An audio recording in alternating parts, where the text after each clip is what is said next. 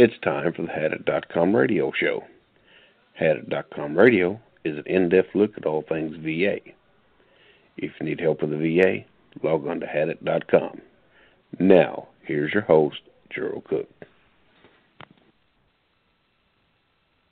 Welcome, ladies and gentlemen, to another episode of the Hadit.com radio show.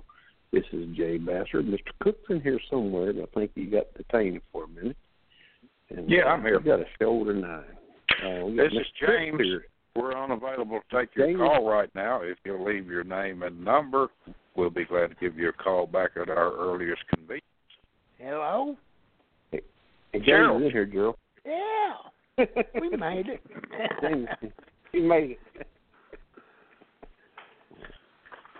What's the deal? Go ahead, Gerald. I just introduced. Go ahead. I just introduced everybody. Yeah, folks, we're here today with, welcome to the Hadit podcast. We're here today on this 27th day of November.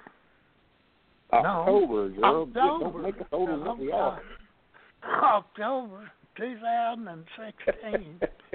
I don't even know what day it is, let alone month. We're here with our co-host, Jay Bassard, and today our guest speaker is James Cripps. And whoever else wants to tune in here, let me give you our call-in number. It's 347-237-4819. Now, this call-in number, once again, is 347-237-4819. Now, today we was going to discuss where out in California, all these veterans, they got out of the service and been in the Middle East and had gotten a bonus to sign up. The BA was trying to make them pay those bonuses back, but however I understand, that's not going to be the case now. Anyway, that's what they put out on the news. And let's hope that turns out to be true, because we, doggone it, I don't know if you can set a dollar amount on having to go over, and some of them did multiple tours, and some of them didn't even come back. And for the government to pull a crazy stunt like that for something, I understand some recruiters was involved in that, but I don't believe you're running. Your regular veterans,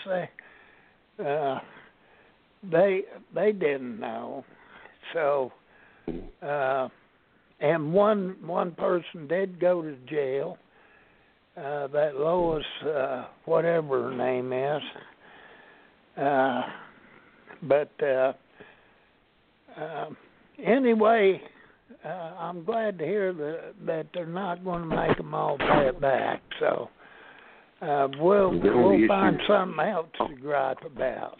The only remaining issue on that drill I see is that a lot of vets have already paid it back now. Do they get their money back or what? I understood they would.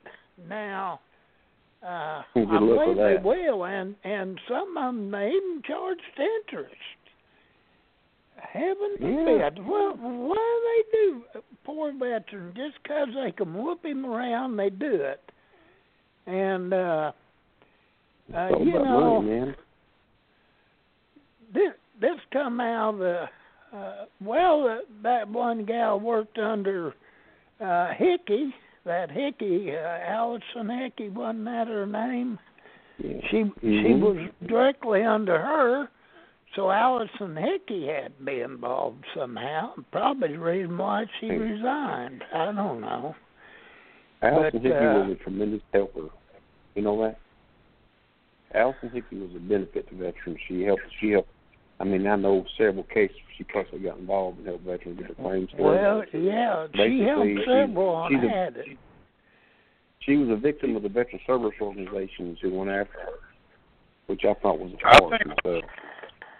I think she was a tremendous help to veterans right on the end of her tenure. I don't think she did a lot for veterans until she saw that she might be held accountable, or that the VA might begin having to show accountability. I think you're right, James. That's the feeling I've had all along. She had her hands tied by a guy above her until he got fired. And after he got fired, it opened her up and let her do her job. That's what happened. She was blocked by that dude, and he got fired. And finally, she opened up and started doing her job, and it was too late. I think they already had the writing on the wall. Yeah, whatever, the buck stopped with her. No matter what her superior did, she should have been held accountable for her own actions, and in the end, she was.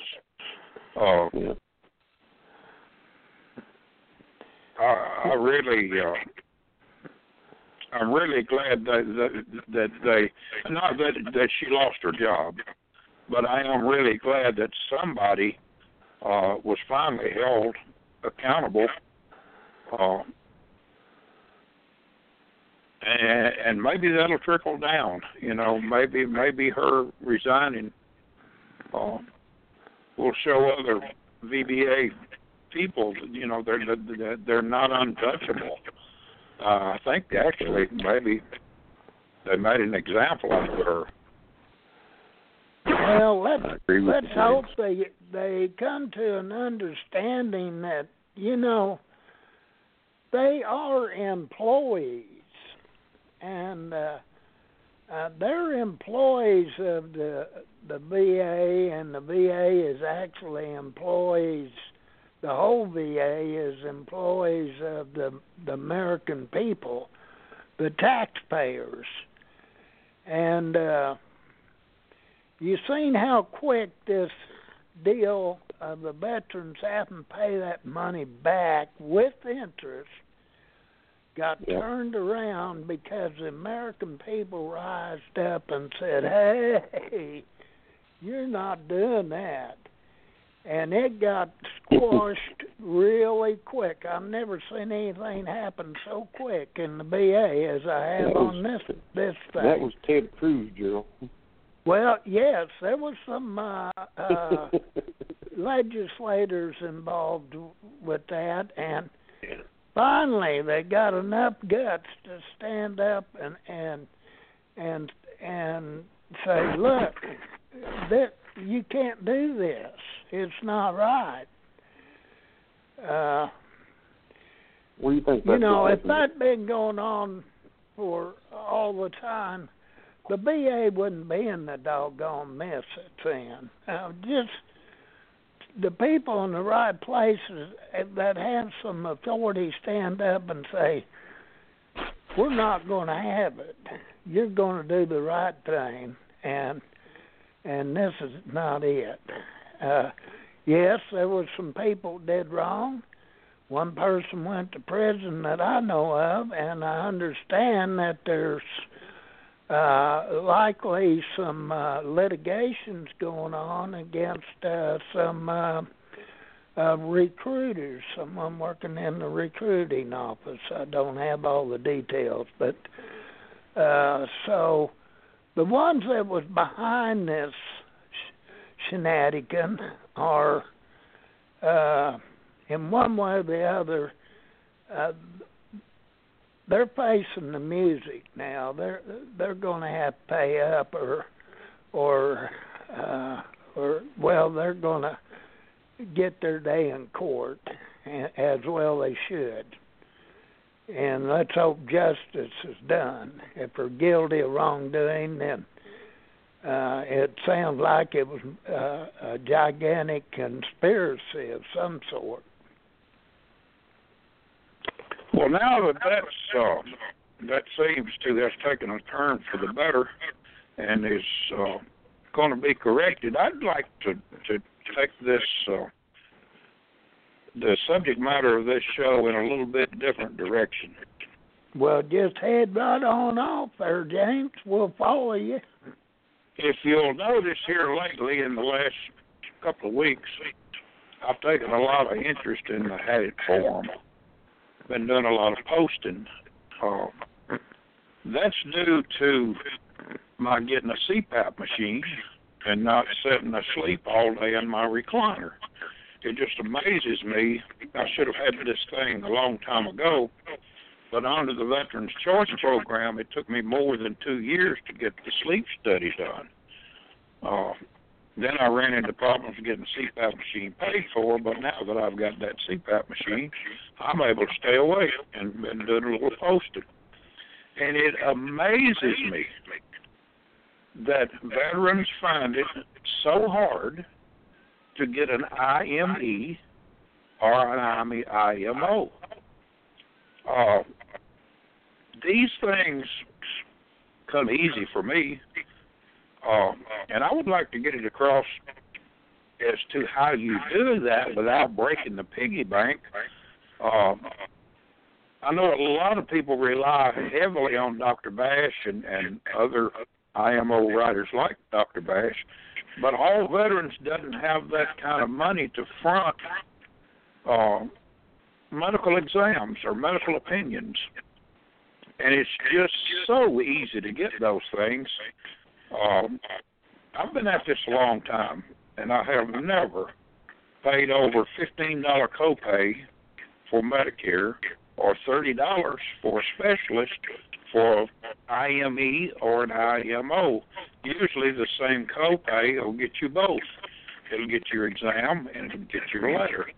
You just got to know how to ask doctors for these things. The very worst thing you can do is go in and see a doctor and try to mislead a doctor. You have got to be up front. I need a letter. You know, if you can concur after the examination, can you write me a letter? You have to tell the examiner why you need the letter first. Carry some records with you, DD-214, any other pertinent record. I'd say a maximum of 5 sheets of paper. You can't bore a doctor to death. But if you can talk to a doctor, if you do have Medicare, Medicaid, any provision to pay for this exam, good. It'll cost you a copay. If not, it doesn't hurt to call a doctor's office, tell them you need the letter, tell them you want an examination, and ask what it'll cost. You can go doctor shopping and price, pre-price before the appointment. And in this area, I'm in Tennessee, you can expect to pay $85 to $100 for an examination, and including the letter. Well, that's not bad. That's pretty reasonable. The more you're in the VA claim system, the more you learn it's a war of letters. Who can come up with the most letters? Conforming letters. They have to conform to VA specifications. And that you have to explain to a doctor. And the best way to explain that to a doctor, several years ago, I had so many calls and so many veterans wanting to know what a nexus letter consisted of, if they even knew about a nexus letter. So I sat down and I posted on our United States Veterans Alliance website an example of a nexus letter and a letter to the doctor telling the doctor why we needed those nexus letters. And that's available at usva.org, and then click on the nexus letter. It'll print off 2 copies, take it to your doctor, give it to your doctor. Then, in their leisure, they can do your letter after an examination or a request for the letter.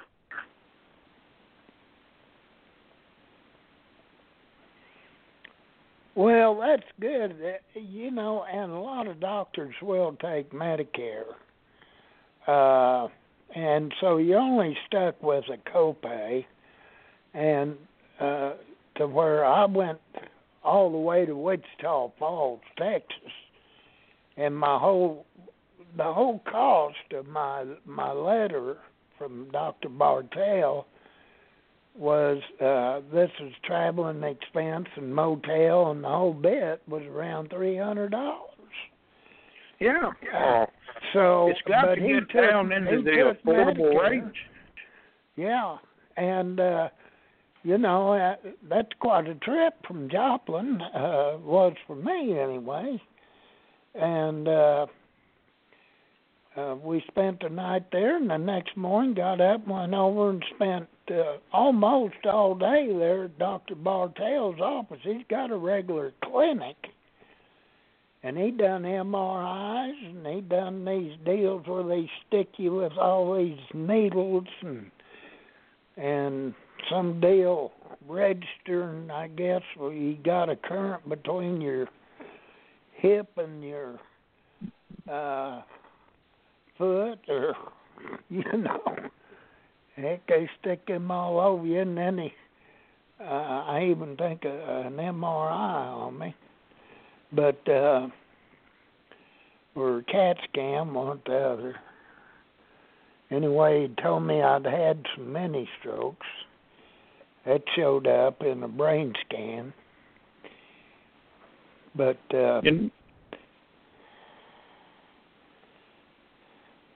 when I won my Agent Orange claim, at the time they made the decision, I had 13 Nexus letters before the board, and I still had Nexus letters that I hadn't even turned in yet. And that's what won my claim. And most of those Nexus letters, I don't think I had any that were over 1 page long. Some of them were just one paragraph, but they were to the point. They said after a review of the veterans' records, those records that they were talking about could have been as little as my DD-214. Yeah. Something from the DOD that said Agent Orange was used at Fort Gordon back then. Just minimal records. That's all required after a review of the pertinent records. It's my professional opinion that Mr. Cripps' chloracne was caused by his exposure to Agent Orange in the military in the years 1969 and 1970, and give a short reason as to why he believes this. And doctors know how to do that. You have to let the doctor do that part. They can come up with a rationale.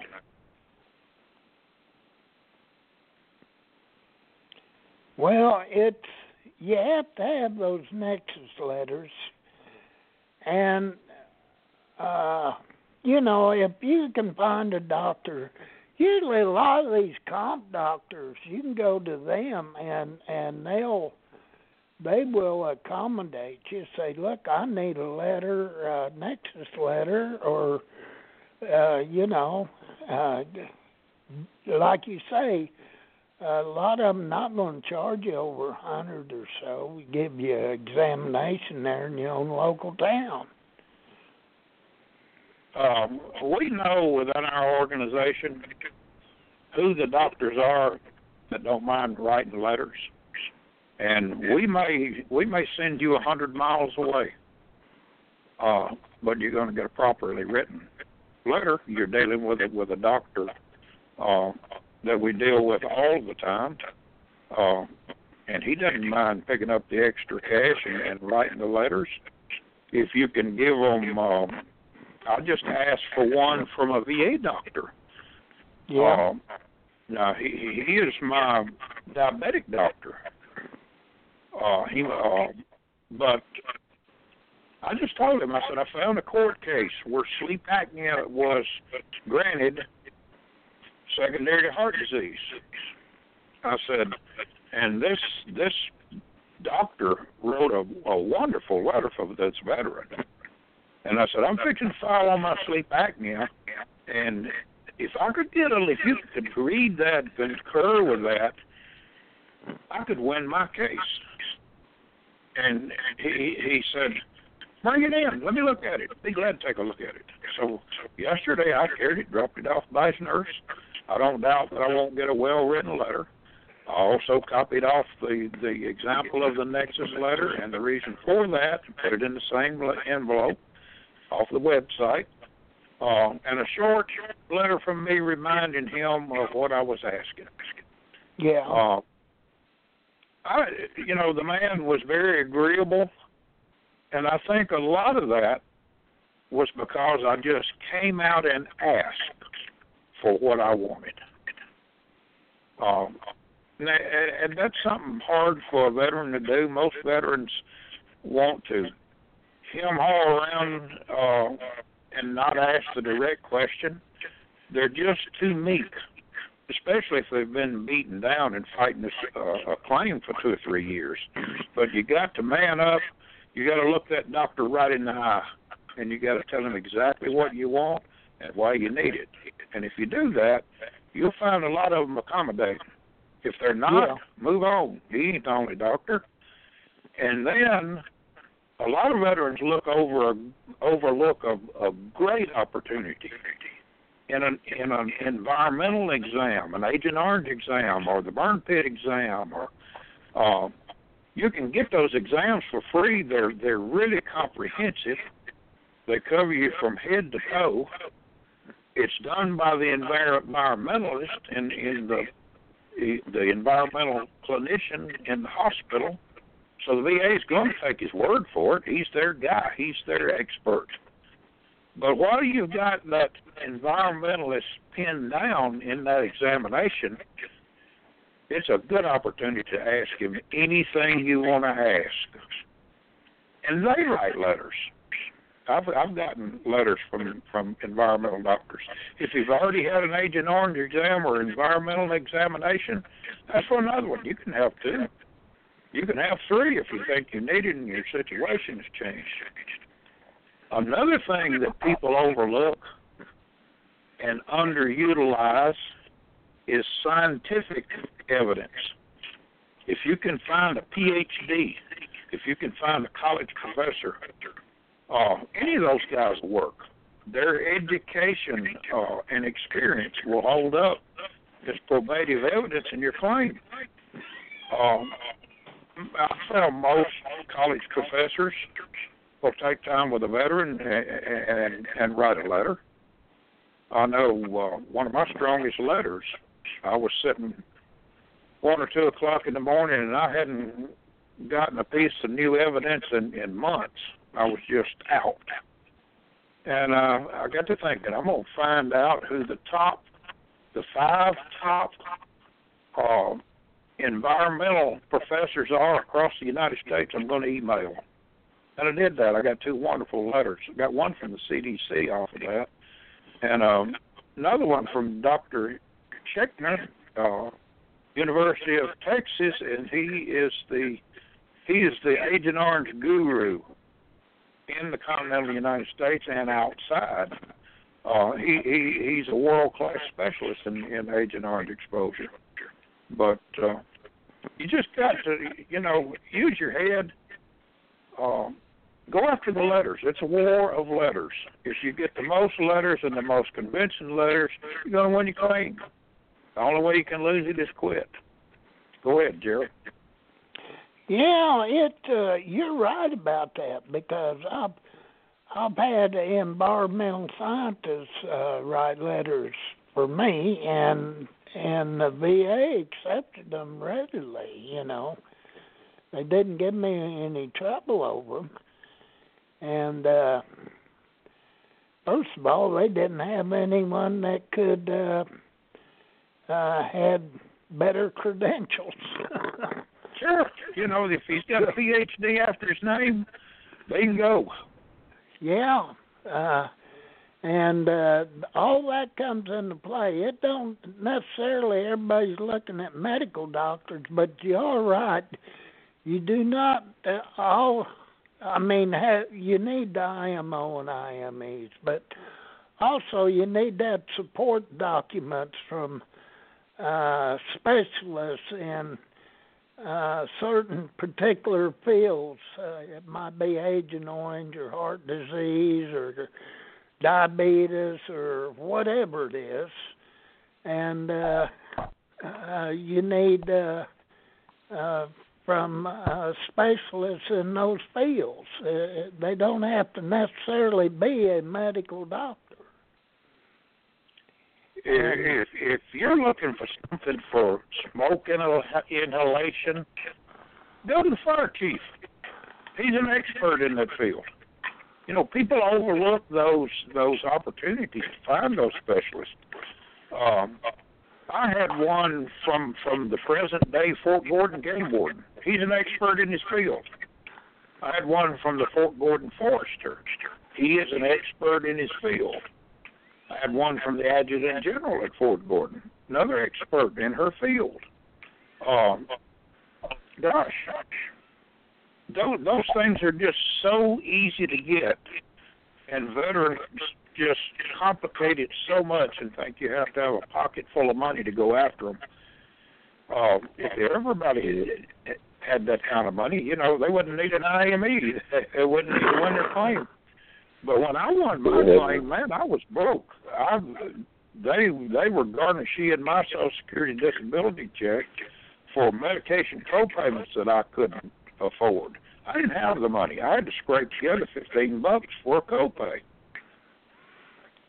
Yeah, I know that story. Go ahead, I think a little John. bit of luck. I think you got to have a little bit of luck too, don't you, James?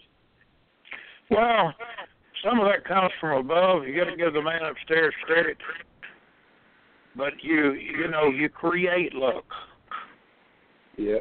Some luck will befall you in the situation where I was standing in line at the snack bar at Fort Gordon, and the guy asked me if I was on business or pleasure. He saw my veteran's cap. And we talked along, and I told him what I was there for and what I needed. And when we got to the end of the line to the cash register, he said, when you get finished eating, go upstairs, let those stairs right there through that door, and the lady will have what you need. I said, who are you? And he turned around, and he said, I'm the post commandant. So I went up the stairs, and I asked the lady for the records, and she said, yes, sir. She said, I'll have those in the morning. If you can stop at 0800, I'll have those ready for you. And I could see him sitting in there in his desk. I said, when you get that typed up, will you get that guy in there to sign it? She said, why? I'm the adjutant general. You know, the luck was that there wasn't anybody standing in line between me and that guy, or that conversation never would have taken place. Him getting in line behind you at lunch was God working with it, buddy. Well, I got in line behind him.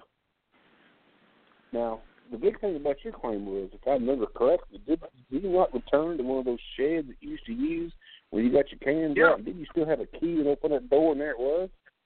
Yeah, I ran into the forester, and that was another piece of luck. I was at the forester's office the day before, and nobody was there. The building was locked up.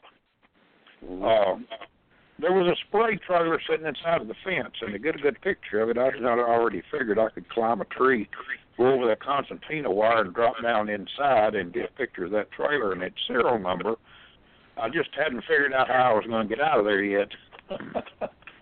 But the next day when I drove up, that forester was getting in his truck to leave, and nobody else was in the office. And I told him why I was there. I told him who I was. I said, my office used to be across the street over there. And he said, you know, Mr. Cripps, I remember the one-armed sergeant you were talking about was your boss. He said, I do know it was your job to have sprayed those herbicides. And I just happened to have a clipboard in my hand that I had a 4138 support. It's a statement in support of veterans claims. I said, will you write me a statement? He said, sure. Now, he was a farmer.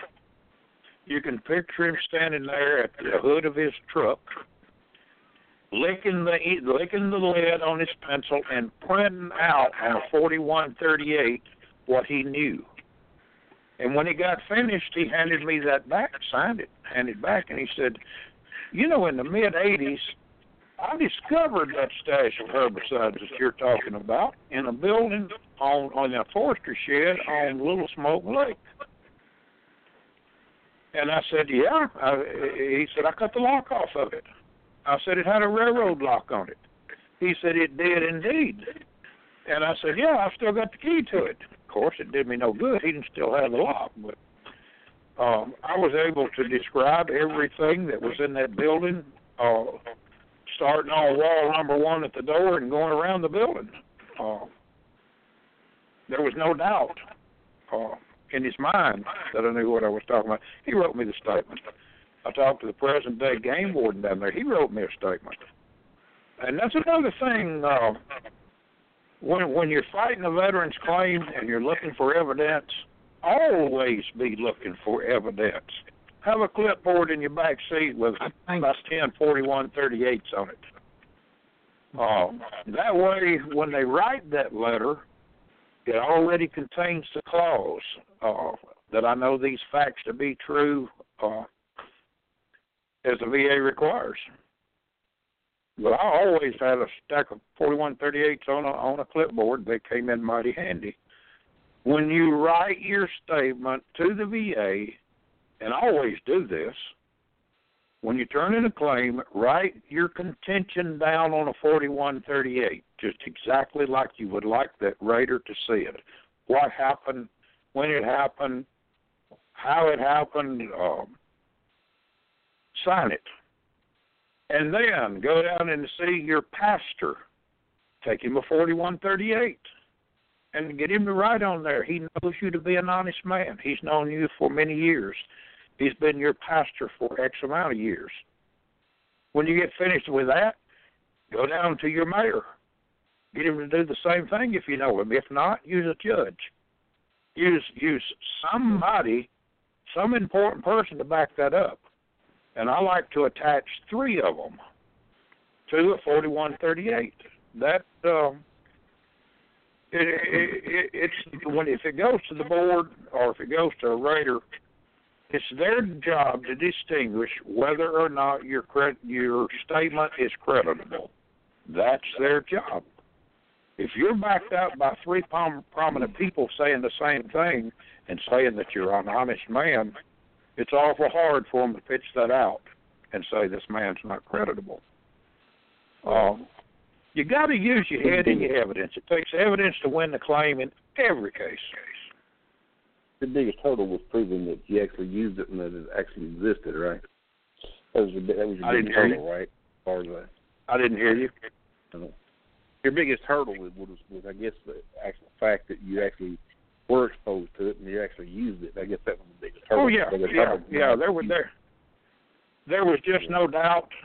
I had the disease of chloracne, and it had been diagnosed many times as chloracne, but it didn't really have to be. I think the CFR says acneiform disease, chloracne or disease, some type of acneiform disease similar to. The only way you can get chloracne is dioxin exposure, period. That's it. No other way. They couldn't overlook that. Their environmental clinicians called it chloracne. They're experts. It wasn't on my physical when I joined the Army, but it was sure on there when I exited the Army. That showed it occurred in service. Now, under a presumption of exposure to Agent Orange, I couldn't have won chloracne because it has to manifest within 1 year. But under direct exposure, those rules don't apply. Then you fall back on 303B in the 38 CFR, which says at any time after service, no matter how remote. Now, that's a hard one to get by. They like hiding behind that one, James. Come back again. The regional office loves to hide behind that regulation. Yeah. They love You know, they never gave me a compensation pension exam. I went to the board with no compensation pension exam. But my medical nexus letter, my medical nexus letters were so strong, and so many of them, they didn't need a C&P exam to grant my claim. I bet that chapped the RO. It chapped them so bad when it was returned to the RO from the board as a partial grant, and they were instructed to give me C&P exams for the things that weren't granted and go ahead and pay me for the things that were. They sat on it 6 months and sent it back to the AMC without taking any action. I had to get paid from the AMC, and those C&P exams were ordered from the AMC. Yeah, we know about the AMC. You're lucky you got paid at all.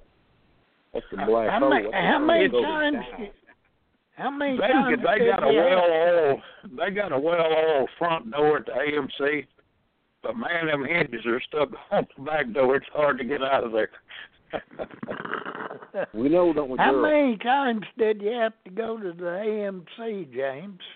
It went to the AMC from the RO, and they sent it to the board, and then the board sent it back to the regional office, and the regional office had taken no action, sent it back to the AMC, and it got short-stopped at the AMC because no action. The regional office didn't comply with the board's demands. So the AMC took that job upon themselves to pay me and order those C&P exams for me. The bias in Nashville, Tennessee was so great against my claim, nothing was going to get done for me. Man, I'd done put them on the news and in newspapers, and I smeared them pretty good. The only reason I ended up at the board so quick is the director, the service center manager of Nashville, called Steve Jones, the American Legion service officer who was helping me, and said, "How can we get this SOB's claim out of here? I'm tired of hearing about him." And Steve said, "If you want to get that SOB's claim out of here, just send him to the board. That'll get him out of here." And it worked. That's what they did.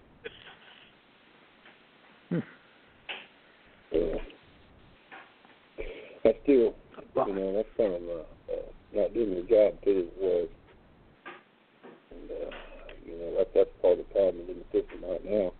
You got a veteran that's got enough gumption to get out and actually hit the ground and start finding stuff out about his claim, and actually return to the scene of the crime, as we say, and find all this information out.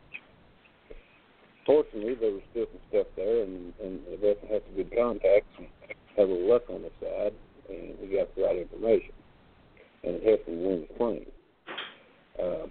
It's a little bit different than, say, Project Shadow 112 claim, because his veterans get tossed back and forth between the BVA and the AMC at least 5 times or more. Is it about 5 times now, Joe? Oh, yeah. Yeah. I've been to the AMC 2 or 3 times, to the Nashville Resource Center, I think once, and then up to the courts, then back down. Then my last go-around was down at the regional office, and they did a supplemental statement of case. Evidently, they don't want to read what you give them.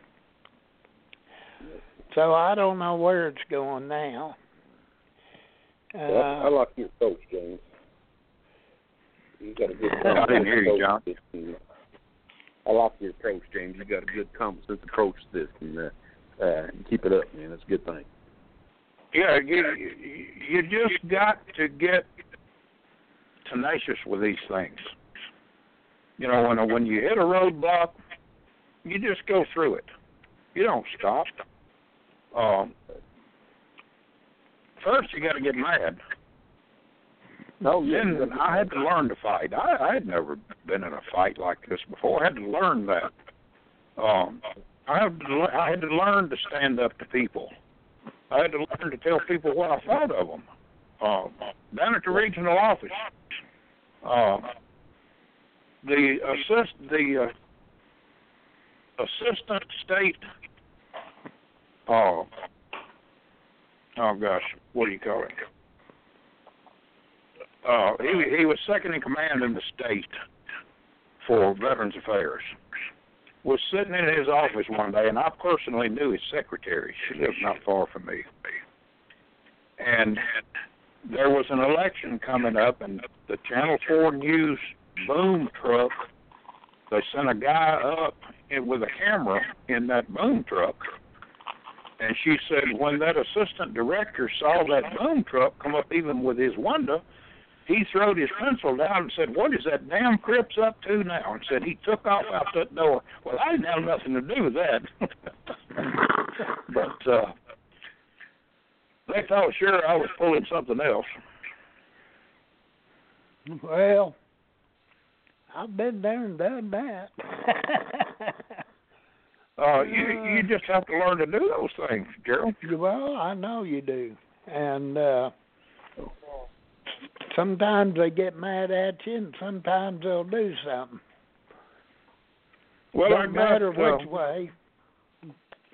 My brother owns a 1932 Chevrolet fire engine, and we put that in the Veterans Day parade. Now, I had just won my claim, but I hadn't got paid yet. And I had my wife make me an Agent Orange suit. I looked like the Grand Wizard in orange. And I told my brother, I said, well, you get even with that bandstand in front of those judges. I said, you stop this fire engine. You don't move it until I tell you to.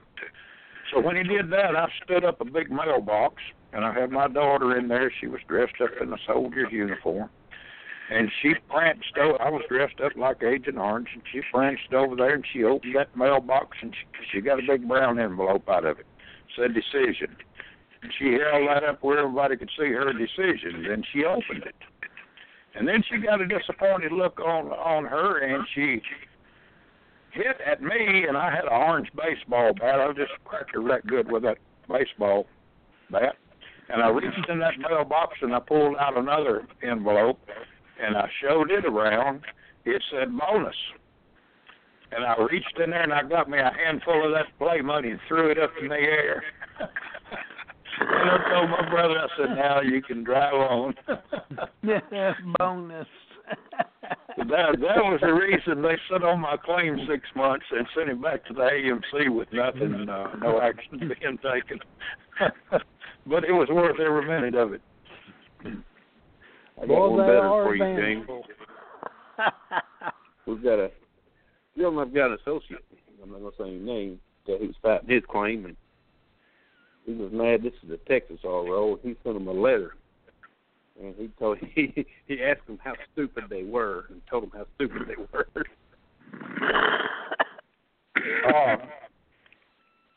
You know, you just wonder sometimes, where do they get these people? Yeah. Well, there's some folks. We've got a DFO comes on, and they're going after some of these guys. Some of these agents that going after some of these people, because you got some people that just flat out deniers who manipulate and things like that and do it on purpose. And they're calling them on the carpet now, so some of them probably get in trouble. And we'll see what happens later on. But there's an avenue. I'm glad to see that happening.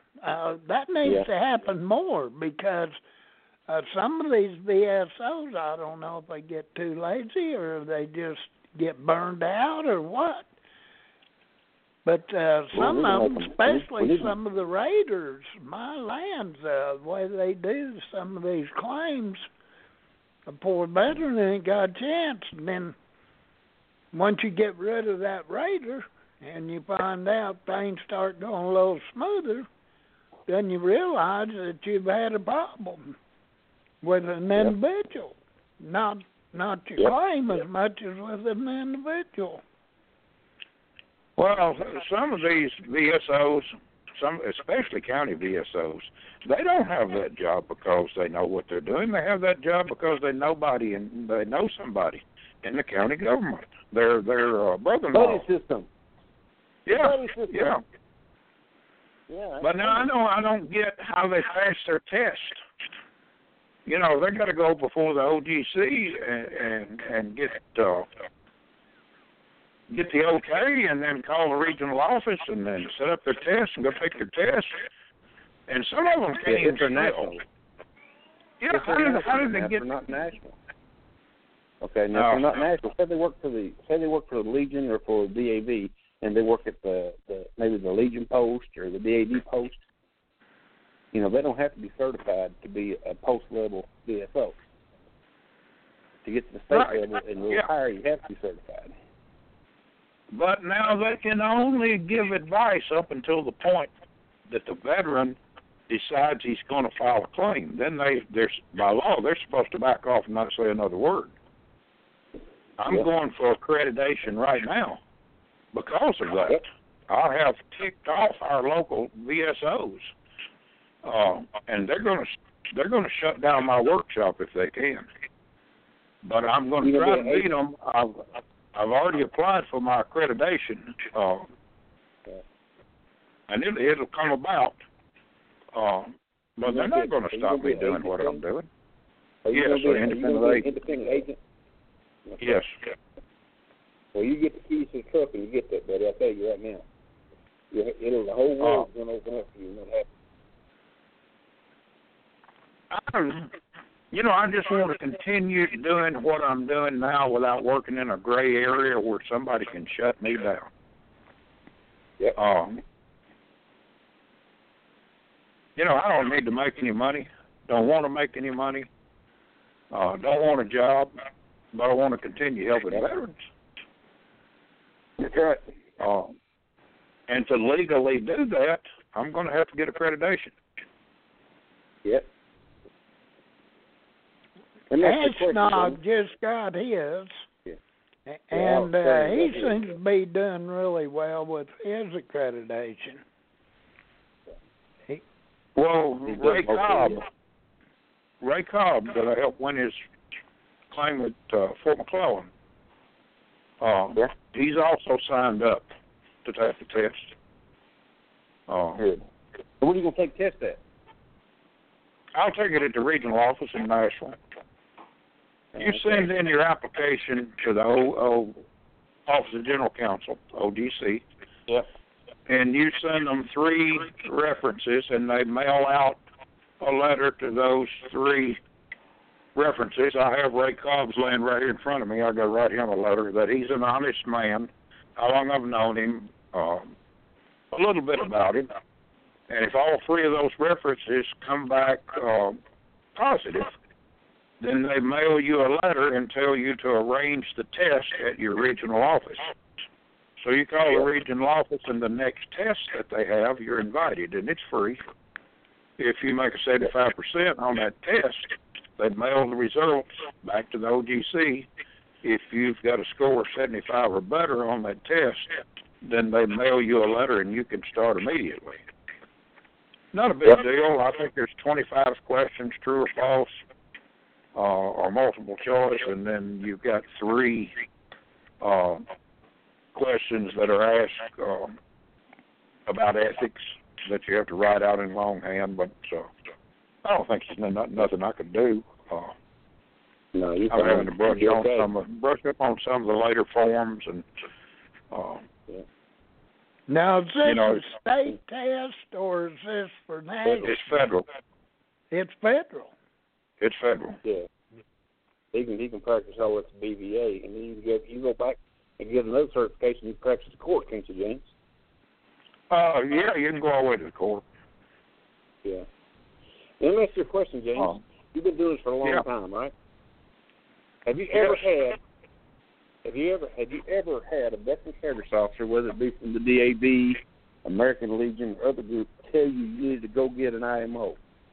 No. Not even when you're denied your claim. They can't. Their hands are tied. You know, most claims are lost because of the lack of a nexus letter, which is the same thing as an IMO. That's right. But when you go complain to your service officer, he may or may not tell you to appeal. He should tell you to appeal every time, but they don't. And tell you what you were lacking. The VA should, come around and tell you lost your case because you didn't have a nexus letter. You appeal the claim, you still don't have a nexus letter. They're not required by law to tell you anything, and believe me, they don't. I don't have to tell you that. That's because they base their denials on the assumptions you agree with them. That's why they don't tell you nothing. Yeah, and that's why I kind of wanted to grab this program tonight by the nose and turn it around and head it into the Nexus letter and the IMO and the IME, and that they are available and you can get them, and they don't really have to be from a professional. It can be from anybody with the experience or the education to write such a letter. Like I say, the local fireman. If it's due, I've got one guy that he worked at an airfield in Da Nang, and it was his job to put out fires. Well, his nexus letter consisted of something from our local fire chief as to smoke inhalation, chemical burning. It doesn't have to be a doctor. You can't get the mailman. You can't get the mailman to give you one, but you can still get the police chief or fire chief or just somebody that's experienced or educated in that field. Yep. Look at the example. These are best workers and people getting the best exposure on these ships. Yeah. If you got a person that's worked in the Navy, taken out his nexus and been to school, that's your nexus. And your nexus, I just read on the Had It forum and commented on one. You can see it. It's up close to the top. The guy turned in a IMO. He paid, I think, $1,500 for it, and it was 47 pages long. Well, gosh, I was interested in his claim, but I couldn't go through that. I got about halfway through it, and I had to say, whoa, wait a minute. I've read enough. It's paid for 47 pages. 47 pages. You can't do that. A writer's not going to read that. They won't see that. That'll cause a writer to lie. That'll cause a writer to lie. They'll say, yeah, I read all of his folder. Rather than have to sit down and read it. A couple of pages is all you need. You don't need anything bigger than that. Yeah, half a page to the point. Yep. After a review of the pertinent records, and this is very, very, very important. You can't say, a doctor can't say, after speaking with James Cripps, it's my opinion, there's got to be a review of the record. That's right. Yeah, you can't use your history. It's got to be after a review of the records. And then you can get it just perfect. You know how the CMP examiners state this, and this, and they keep saying the veteran states this, the veteran states this, the veteran states this. Yeah, you can't use that history. The record states this. Yeah, you can't use the history. Now, on any medical exam, they pulled on me was the doctor that wrote the IMO did not review the complete claims folder. Instead of that would have to be a C&P. Well, here's the deal, though. The claims folder wasn't complete to begin with. It took us 6 months to get the damn claim folder complete. Yeah, if so therefore, it was not available to him, and I said, what medical records was available the doctor read and went over, and that's what he commented on. He looked at all the pertinent information and wrote the IMO. I said, how's he going to be able to read the claims folder because you don't send it out to independent doctors. They'll send it to a CMP examiner, but they won't send it out to your doctor. Well, do you know why they did that to you, Gerald? Well, yeah. They just figured out that a man that rides down the road in his pickup truck with a toilet paper roll attached to his dash ain't gonna do nothing about it anyway. Well, they figured wrong on me.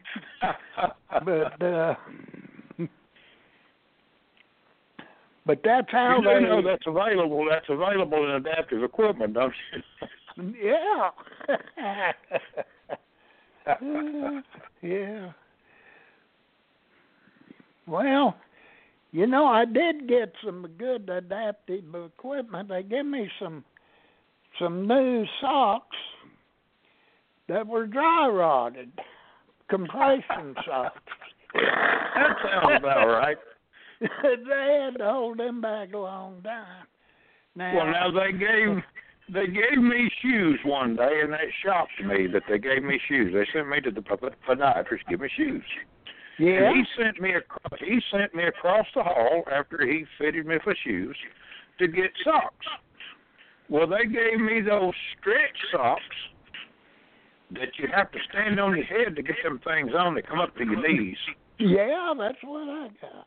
And I wore those things. They gave me 3 pair, and they said, be sure and wear them. And 2 or 3 years later, I got to looking in my record, and the reason they issued those socks to me was because of my varicose veins that were caused during my pregnancy. Yeah. Man, I took them socks off and threw them, and I went down there with that paperwork, and I made them change the record. I knew I got screwed in the military, but I didn't know I got pregnant in the military.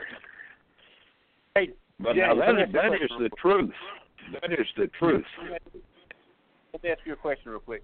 Now, you've got heart disease, right? I do, yeah. Now, is your veins in your legs, are they popping out? No, but there's being, I've lost the use of my right leg, so the atrophy is taking over, but no protruding veins. Yeah. Now, mine's been popping out for about 7 or 8 years. No doctor would tell me why. I got a new cardiologist a couple years ago, and a couple months ago I went and seen her. And she noticed them, and she laid me back on the table, and she checked every one of them. And she raised my leg up over my head.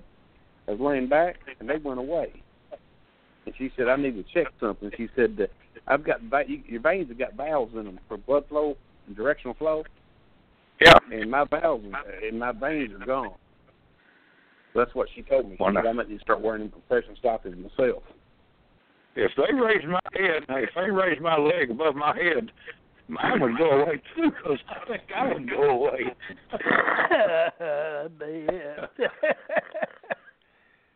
Oh my! But yeah, my skin is getting real thin. If my leg itches, and that goes along with it. But if my leg itches, I've learned I better not scratch it because it'll start bleeding. Oh yeah, that's something. My skin is so thin. God. Yeah, we probably could all 3 get together and sit down on a park bench and compare those notes all day long, and we can find out we're all about the same shape. I got peeled skin from one end to the other. Yeah, I guess it's part of the process. I buy them butterfly things, you put on your skin to keep it closed up. Yeah. Well, Gerald Bud, we got 20 seconds left. 20 seconds? What did this hour go? My God, we didn't even get started. Hell, I enjoyed it. James ain't even caught his second wind yet. Let's do a follow-up show next week, and we'll get him back on. You got time? Well, you want to? Let's do. This is a good show and good information, too, by the way. Yeah, when you get ready, Gerald, just give me a call. You got my number. All right. Can I call you collect? Sure. Okay. Sure. I'll collect all. Just put it in the phone line. I'll collect all you sent. I'll send it in the brown folder. I've dropped them in your quarter. Talking to my wife from somewhere overseas. Oh, well. Okay, folks, this will be Gerald Cook with Jay Basser and James Cripps. We'll be signing off for now. I hope you enjoyed the show. If not, tune in next week. Maybe you'll enjoy that show. Anyway, everyone have a good evening. Safe weekend.